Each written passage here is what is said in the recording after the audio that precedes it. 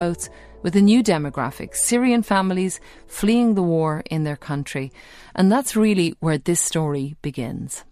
We left Syria after about 1 year and a half from the beginning of the war. Before, I don't want to leave Syria, really, because I have house and I have shop and everything was okay in Damascus. But after, the bombing was up the roof, up our roof. The roof of your house? Yes, and my family all scared, really, they scared. We decided to go to Lebanon. After, we decided to go to Egypt. I tried in Egypt to find also work, no work. I decided to go to Libya. That area that he was living was actually the first area any Arab Bani Syrian would know. It was the first area in Damascus to be sieged from both sides. So if he went this way, the Free Syrian Army would shoot. If he went to Bashar al-Assad's way, they would shoot. That's Ayad Al-Rosen and Rafat Hazima.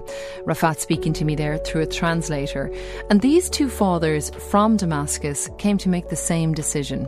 They also became friends under very challenging circumstances. And they both boarded that same ill-fated boat from Libya. So you might decide that life is intolerable in Syria, but then you've still got to choose whether to risk your life and the lives of your family, and also your life savings. Here's Ayad and Rafat telling me why they felt this boat was their only option. In Libya, I opened shop there and I began there a new life. But also there is bombing and there is thieves in Libya and no safe life there. And actually now Libya is in a bad state. Now, yes, very bad now, Libya.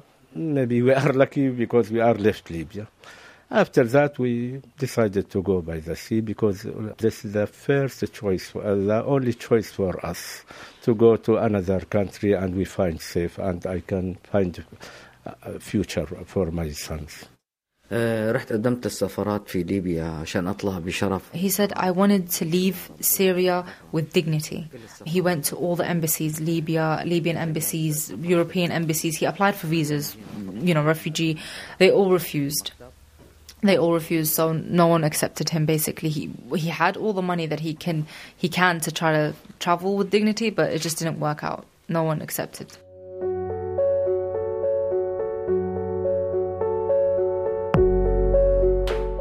Ayad told me about life in Libya before getting on that boat.